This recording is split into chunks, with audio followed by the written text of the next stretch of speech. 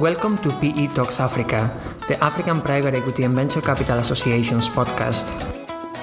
In this series, industry leaders will share their views on the investment landscape in Africa and will discuss latest trends covering fundraising, deal-making, value creation and exits across private equity, credit and venture capital. In this third episode, Antoine Delaporte, Managing Director at Adenia Partners, Laurent Demey, Co-founder and Managing Partner at Amethyst, Matthew Hunt, Principal at Southwest Capital, Eric Idiahi, Co-founder and Partner at Verot Capital Management, and Angela Millemay, Chief Investment Officer at Chicago Teachers Pension Fund, make the case for investing in private equity in Africa despite the perception of risk and uncertainty. This Why Africa Why Now session, recorded at the 16th Annual AFCA Conference in Nairobi in April 2019, is moderated by Jennifer Ambaluto, Partner at Clifford Chance.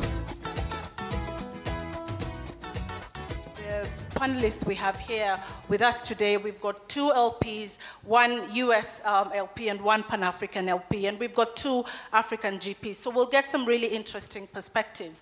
And so I'd like to introduce Angela Millemay, who is the Chief Investment Officer at the Chicago Teachers Pension Fund, Matthew Hunt, who is the Principal at Southwest Capital, Laurent Demey, Managing Partner at Amethyst, Eric Idiahi, Partner and Co-founder of Adenia Partners, and at the very end, Verot.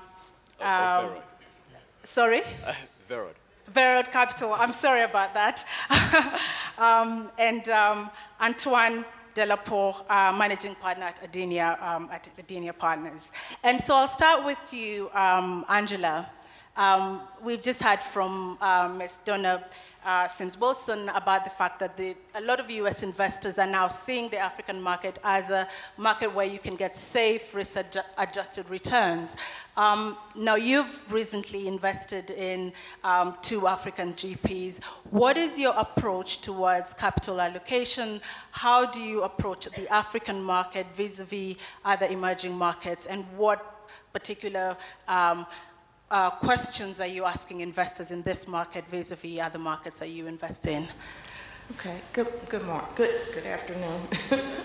So I guess I'll start with what has driven investors like Chicago Teachers to look outside of our own backyard and to look for increased diversification and look for opportunity sets that will give us potential growth and increased returns. Just as a backdrop, Chicago Teachers is an underfunded pension plan. We're about 49% funded. We have an actuarial rate of 7%. And given our capital market assumptions, it's going to be really challenging for us to meet that 7%. So the U.S., as Donna said, has experienced low growth over the last 10 years.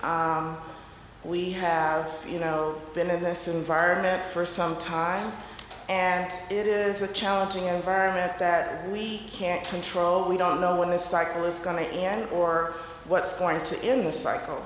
But what we can control is our strategic asset allocation policy. We can control our manager selection. So what we did was we turned to our top performing asset class, which is private equity. And we've traditionally done private equity through fund of funds, but now we're shifting a little bit to do more direct partnerships, to get more direct exposure to emerging markets. And to Africa. So that is one of the things that has kind of, driven us to look at Africa. The other aspect of it is really the growth of Africa, the demographics, the urbanization, the domestic-led growth. I think one of the panels before said it simply that the growth is here in Africa. And as we continue to try to diversify our portfolio and try to, not take unintended bets on asset classes or geographies or different sectors, we look across, we're global investors. So we look beyond the United States. And that is one reason that we've gone into Africa.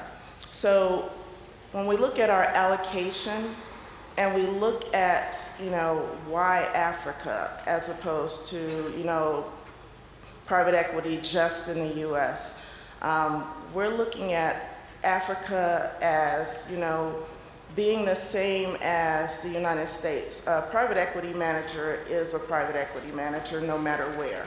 We're asking the same questions around deal sourcing, successful exits, just team tenure, team depth, ethics, best practices, track records.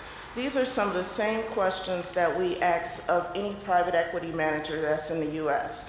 What we add to that due diligence, because it is emerging markets, because it is Africa, is the macroeconomic stability, the political stability, the social factors. I think this is something unique to emerging markets and unique to Africa that we question our managers and question our GPs on. And I think, with the two managers that we chose, and there was a really, we got 22 respondents, and many of them were very qualified managers. If you put them up against any US firm or any Africa firm, but I think we chose the best to go into Africa to be our first investment into Africa. So I think that's the path that we've taken. That's very interesting to hear. And Matthew, you've been in the continent for a long time, and you've sort of seen the evolution of the African GP as the market has evolved. What's your approach? Is that changing? Has that changed in recent times in light of the environment that we've witnessed? Yeah, so we've been going 10 years now, it's our 10th anniversary. And the number one risk, as you guys all know, is foreign exchange risk. So given that our mandate is purely Pan-Africa, we spend a lot of time looking at, firstly, what are the benchmarks for the correct weightings across different regions, and we tend to look at industry data for that, private equity data and deal flow, and then we decide whether we want to be kind of overweight or underweight a region.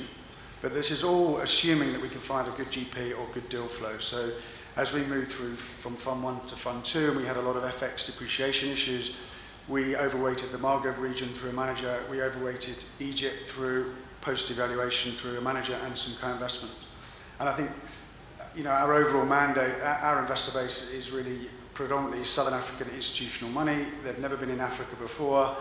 The value proposition was to build a diversified pool, and that's something that we focus a lot on. We also, in addition to sort of vintage and sector and so forth, we look quite hard at whether the mid-cap space or the large-cap space is appropriate, and that's often geographically dependent, we view, in our view. And we've also been switching more, actually, towards effective control or control positions rather than minority, because we found, again, this big challenge, and we may talk about it later, about the liquidity and exit environment. If we look at the deals that are difficult to exit, they typically minority positions with founding partnerships, founding local partners. And then something we've really thought hard about recently is an overcommitment strategy, because one of the challenges we have in Africa versus maybe some of the more developed markets is that the African managers do not fully commit the fund, and that's a variety of reasons. It might be in the LPA because of recycling provisions aren't quite loose enough for them to recycle, or follow-ons aren't followed on. And so typically what we do at the end of our investment period is we try and calculate how much do we need to overcommit to make sure that 100% of our investors' money is committed. And that's quite an exercise, and where we are, we're somewhere between 110 and 120% overcommitment on our fund commitments, which is actually quite a lot, but that's kind of reflective of the African market and this issue, which is being addressed through the LPAs now, but it's the issue of the ability to recycle and to commit capital. Yeah, and we'll come on to the sort of strategies in terms of co-investment in the secondaries a bit later on, but just sticking to this theme around the sentiment from the LPs. Laurent, you have a wide sort of pool of investors, and majority of which are not intimately familiar with this market. Do you feel that you still need to give the basic education about the African environment? What sort of education are you being asked to give the LPs, and how are you responding to that? Yes, definitely. We have raised more than 250 million euros of private sector money in our first fund, and the same amount in our second fund, which last close is due for May, and we should end at around 350, 100 of DFIs and 250 of private sector money, which means more than 100 investors coming from large institutions to family offices. And most of those are not heavily invested in Africa, or at least they are not dedicating a significant pool of their money to Africa. And basically what we had to do is first to explain that, and I liked what you just said, Africa is just another market. Private equity in Africa is private equity, a company is a company, and we are basically doing the same job as most of the private equity GPs around the world. They all have their local issues to manage, and we have our own, but it's basically the same business. This is the main thing to say. And the rest of it is that what we are selling to investors is a diversification at the end of the day. They are all heavily invested in private equity. They have their own allocation to Europe, to the US, to buyout funds, to property. And what we offer, what Africa can offer to them is not a huge additional return to what you can take in a more leveraged environments in Europe or the US, but a diversification to their portfolio. It's an unleveraged, uncorrelated to the macros of the EU or the US markets, so it's a good way to manage a PE portfolio. This is what we have been selling. And typically, it's what those investors are investing into. They know that foreign currency risk is there, but I would say it's the same for all emerging markets. There's no big difference, and it can be also managed by internal diversification within the continent. Indeed, and I think Matthew, we spoke earlier about how GPs report on returns, and and the tendency to focus on the US, reporting in US currency. Do you want to touch a bit about that?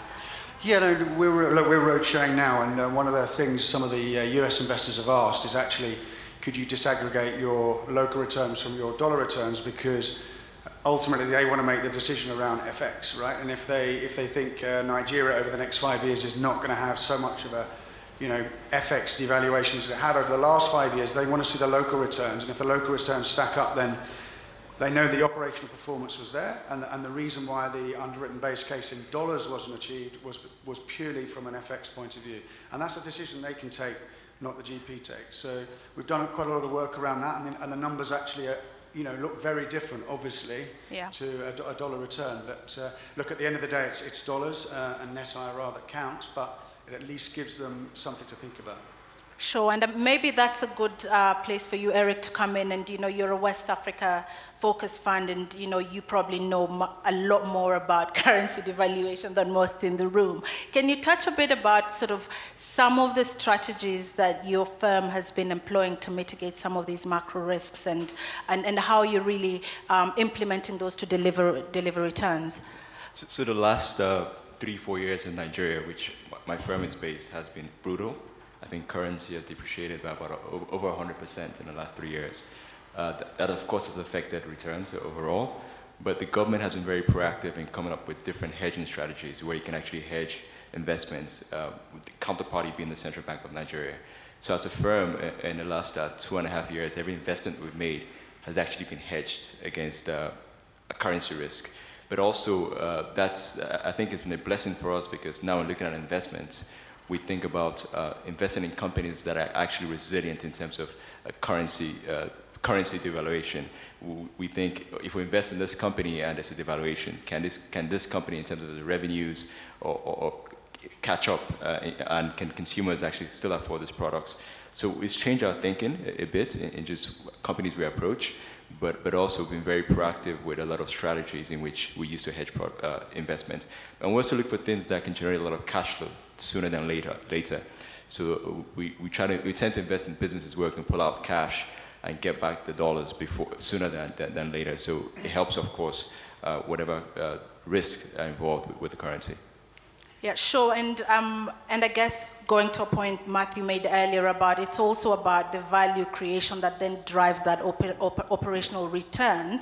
Can you talk a bit about, you know, what your firm's approach is, you know, in terms of, you know, do you take minority stakes? Are you looking more towards taking controlling stakes in order to have a more active role in driving those returns? So a big part of our thesis as Verod is how much value we can create, being very operational, hands-on. And before we go into any firm, the most critical thing for us is how we think about how we're going to exit this business. So that determines what stake we usually take. So for us, it doesn't matter, it can be minority or majority, but as long as we have a clear path to an exit in working with the people we invest with, that's what drives it. Recently, we've actually done 2 exits in the last 1 week. I just concluded 2 exits in the last 1 week. And a lot of that actually, one of it was a majority, the 2 of them actually were majorities. It was slightly easier to do, of course, but one of them was actually a dividend recap to the management, which is a different strategy. So it depends. It's not a set rule, but it's really driven by what we want, the end result should be. In terms of value creation, like Matthew said earlier, in one of our exits, for example, we created a naira returns of about 4 times. Or 4.5 times. In dollar returns, it was about 2 times. And the reason that was, we invested right before the devaluation, and that created a bit of a problem. But we went into the company, and being very hands-on and operational in terms of our model, we were very active in building the business. So a lot of our time at the firm is not really spent going out there and looking for investments, but going out there working with our portfolio companies to help expand them, get more business to our portfolio companies, and support them in everything they need. Thank you. And Antoine, I'd be keen to hear what strategies you're adopting as a GP, and I know you have a focus on sort of the buyouts, and it'd be interesting to hear how that contrasts with what Eric has told us. Yes, hello everyone. At Adenia, it is true that we like to control the businesses in which we invest. We do that for a very simple reason. We all share the view that days are gone when the private equity job was just to make an investment and to sleep on the investment until you get and reap some return. The real issue in this business is to create value over time during the investment period. And how do you do that? We think that it's much easier when you control. Basically, you can set the agenda, but more than the strategic agenda, I think in Africa, which makes the difference is the execution. Execution is key, difficult, so it's not just deciding at board level what sort of strategy you want.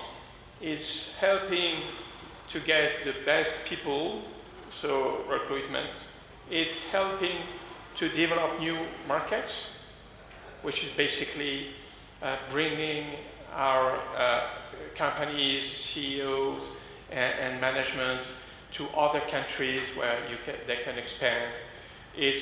And given that Adenia has a network of offices over the continent, we can help them to do that. So basically the idea of what I want to say is that today the private equity is about executing strategy and creating value over time on a plan.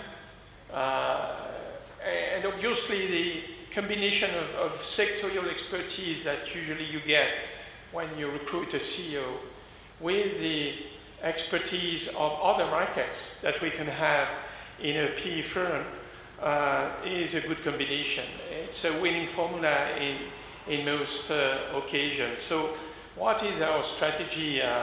It's creating value through a very strong hands-on strategy, working every day with our CEOs, with our managing partners in the different companies where we invest. It's definitely not only to invest. And number 2, obviously, having the control, as it has been said, helps a lot when it is to exit your business. You sell a business, you don't sell shares. And selling business in Africa is much easier because Obviously, it needs to be a strong asset, but you can always find a good buyer when it comes to sell a company. Thank you. I wanted to talk a little bit about sectors, and particularly what sectors you're seeing, and I'm going to point this to the GPs. What sectors that you're finding more exciting, and which ones you're particularly finding difficult at this point in the investment cycle? So maybe perhaps Eric, you can start, and then Laurent, maybe you can share your thoughts around that. So we touched on currency a little bit earlier. I think that has actually played a big role in how we've looked at sectors in the last 3 years from the Nigerian perspective and the West African perspective. In my markets, consumer spending power has decreased a decent amount in a sense. So it's changed our thinking in a way where we're focused on things that are necessities for people at first, or things that the government regulates that you have to have. So in investing, things we look at now are things like healthcare. You need to have medicine, you need to have drugs. So we recently invested in the largest pharmaceutical company, generics drugs maker in Nigeria, and that's been excellent, growing about 30% per year, despite the rest of the economy. We're investing a lot in education because we know for the African parents and West African parent, education, no matter what you pay, your tuition first. So that's something we're putting a lot of investments towards. And we're looking at things where the government regulates that you actually have to have it. So things like pensions and things like insurance. So those sectors that tie into a necessity are things we're focused on investing in a lot. Laurent? Yes, of course. We have invested a lot in the financial sector before, but we see that the banking sector is becoming more complicated because of the capital requirements, which are decreasing the return on equity of this industry. But also, a lot of our transactions have been done around the distribution angle, being a bank is a distribution business, and also food or all kinds of distribution, because we're still seeing that in the African environment, distribution, logistics are key drivers, and the fact to master the distribution is a significant tool and significant assets which can be valued. We are moving now a little bit more towards healthcare, of course. We own the largest private sector healthcare business in French-speaking West Africa, based in Abidjan, but also towards services, because we're seeing that B2B in Africa is going to grow a lot. Companies are becoming bigger. They become to outsource part of their businesses. They become to need more support in their growth. And so we have a strong belief in the service industry and in the B2B industry for the coming years. Antoine, what sectors are you excited about at the moment? Apologies if I don't reply exactly to the question. Yeah. Adenia is quite sector agnostic. What we are looking at situation where we really can have some pricing power. So we are looking for companies which have a real leadership position, or who can have a leadership position, who can set the price on the market. One example is a paints company that we bought in Mauritius, where it has a 55% market share with a very strong distribution network. And we think that what we buy here is very strong downside protection. And these defensive characteristics, on this one you can really build something solid and develop the business. And you are not too much linked to the currency risk. One example is, another example that I can give is a billboard company we've bought in Ghana, where we have something like 40% market share. We are the clear leader. When there has been a depreciation of the cedi by 40% 2-3 years ago, we've been able to increase the price by 40%, basically telling our clients, if you want to stay with the largest network of billboards in the country, you need to pay the price. And after a couple of weeks, our turnover came back to the initial level. So we think that more than the sector, it's very important to go back to the basic strategic analysis and try to find what are the strongest and the best fundamental strategic levers you can play on. And I'd like to hear someone talk a bit about technology, because we know that it's a key driver for growth in the market. Matthew, I don't know if you have some thoughts around whether you think businesses are focused enough on technology. Are you seeing more interest in technology-driven businesses? Yeah, so our panel's about why Africa now. And yeah. I think one of the reasons why Africa now is the technology-driven growth that we've seen. Obviously, it's spurs from internet penetration and mobile phone growth, which is some of the highest numbers in the world. Probably the most successful subsector within our 150 portfolio companies that we've got across 3 funds has been in the payments business. And most of the payments exits we've seen are 3x plus, which is pretty unusual, we think. Full realized exits. And if we look behind that, that it's not just the direct technology-enabled services, but technology in every business. So we're seeing it in healthcare now, we're seeing it in education with digital, distance education. And I think one of the most common questions of a CEO is, how can I bring in technology into my business? So I think that's it's another catalyst for growth that wasn't there 5 years ago. Okay. We haven't got much time left, and I do want to leave some time for 1 or 2 questions. But I do want us to talk a bit about governance, and particularly, the governance of GPs, and what lessons you think we can learn from sort of recent events, and whether we're seeing increased focus on governance by investors in the market. Antoine, do you want to start on governance? Yes. And what issues you're facing there? Yes, thank you. I think it's very important to have the strongest governance when you talk to international investors who want to invest in Africa. They are talking about, I think the last speech has been very clear. They're talking, everyone is talking about corruption, bad practice, etc. And we come and we tell them, we are proud of our governance. So usually they don't understand what's happening. And the truth is that we think in Africa, maybe the DFIs have done a good job, they have done a good education, but I think that governance has become really at the top of our agenda as a GP. And when we see that, obviously there is the very frustrated for us, the story of Abraj. And everyone thinks that, come on, look at Africa, what's happening? And we feel like it's an exception. I can tell you that the level of governance in African GPs is probably stronger than in many other parts of the world. And we should recognize that. And there has been an accident, a big accident, a very big accident, but we should not take the blame on us, and we should recognize and work on it. Obviously, there are lessons that we can learn from this accident, and I think that many GPs with whom we are talking are doing the same exercise, looking at that process again, looking at the loopholes that can always exist in the system and policies.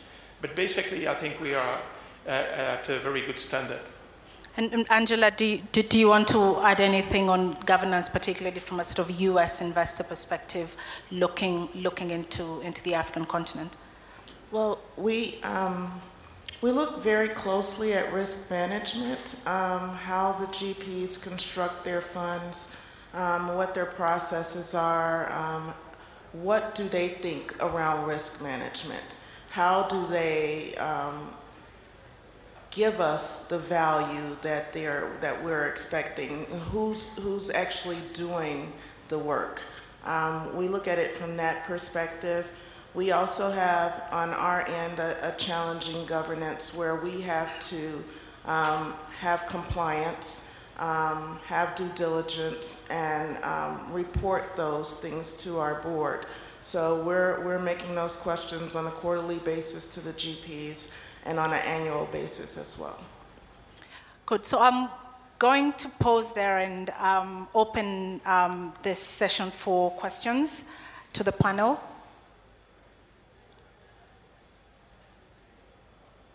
They're hungry. I think everyone is hungry. I'm certainly feeling hungry. So I will thank everyone for your patience and for staying with us, and thank our panelists for your thoughts. Clearly, my takeaways from this session is why Africa, why now, is because African GPs are actually no different from other GPs. It's all about value creation, and it's also about being able to look at the right sectors, diversify your risk, and look into your governance as well and make sure that you're reporting on it. So thank you very much, everybody, for your time. And I'd like to ask you to give a round of applause to our panelists.